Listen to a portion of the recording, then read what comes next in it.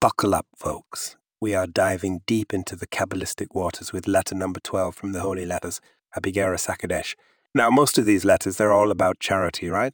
But guess what? There's a difference between the act of giving and the spirit of giving. Let's break it down. The deed of charity, that's the physical act of giving. It's like planting a seed in the earth. It's tangible. You can see it, touch it. But the service of charity, my friends, now that's a whole other ballgame. It's the essence, the intention behind the act. It's the water that nourishes the seed, making it grow. You can't see it, but boy, can you feel it. Now picture this. You've got Torah, represented by water flowing, nurturing, giving life. Then there's Mikoil, the minister of this flow of kindness.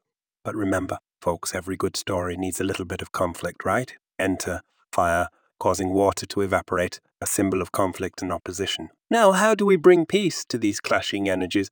Imagine a king dealing with two ministers with opposing views. One, radiating kindness, wants to give to everyone. He's like a gentle snow represented by leaven white. The other, symbolizing severity, is like a burning flame represented by Vidum red. So, how does the king balance these opposing forces? That, dear listeners, is the art of Kabbalah, finding the equilibrium, the harmony amidst the chaos. It's about recognizing the necessity of both the deed and the necessity of both the deed and the service in charity, the need for both water and fire, kindness and severity.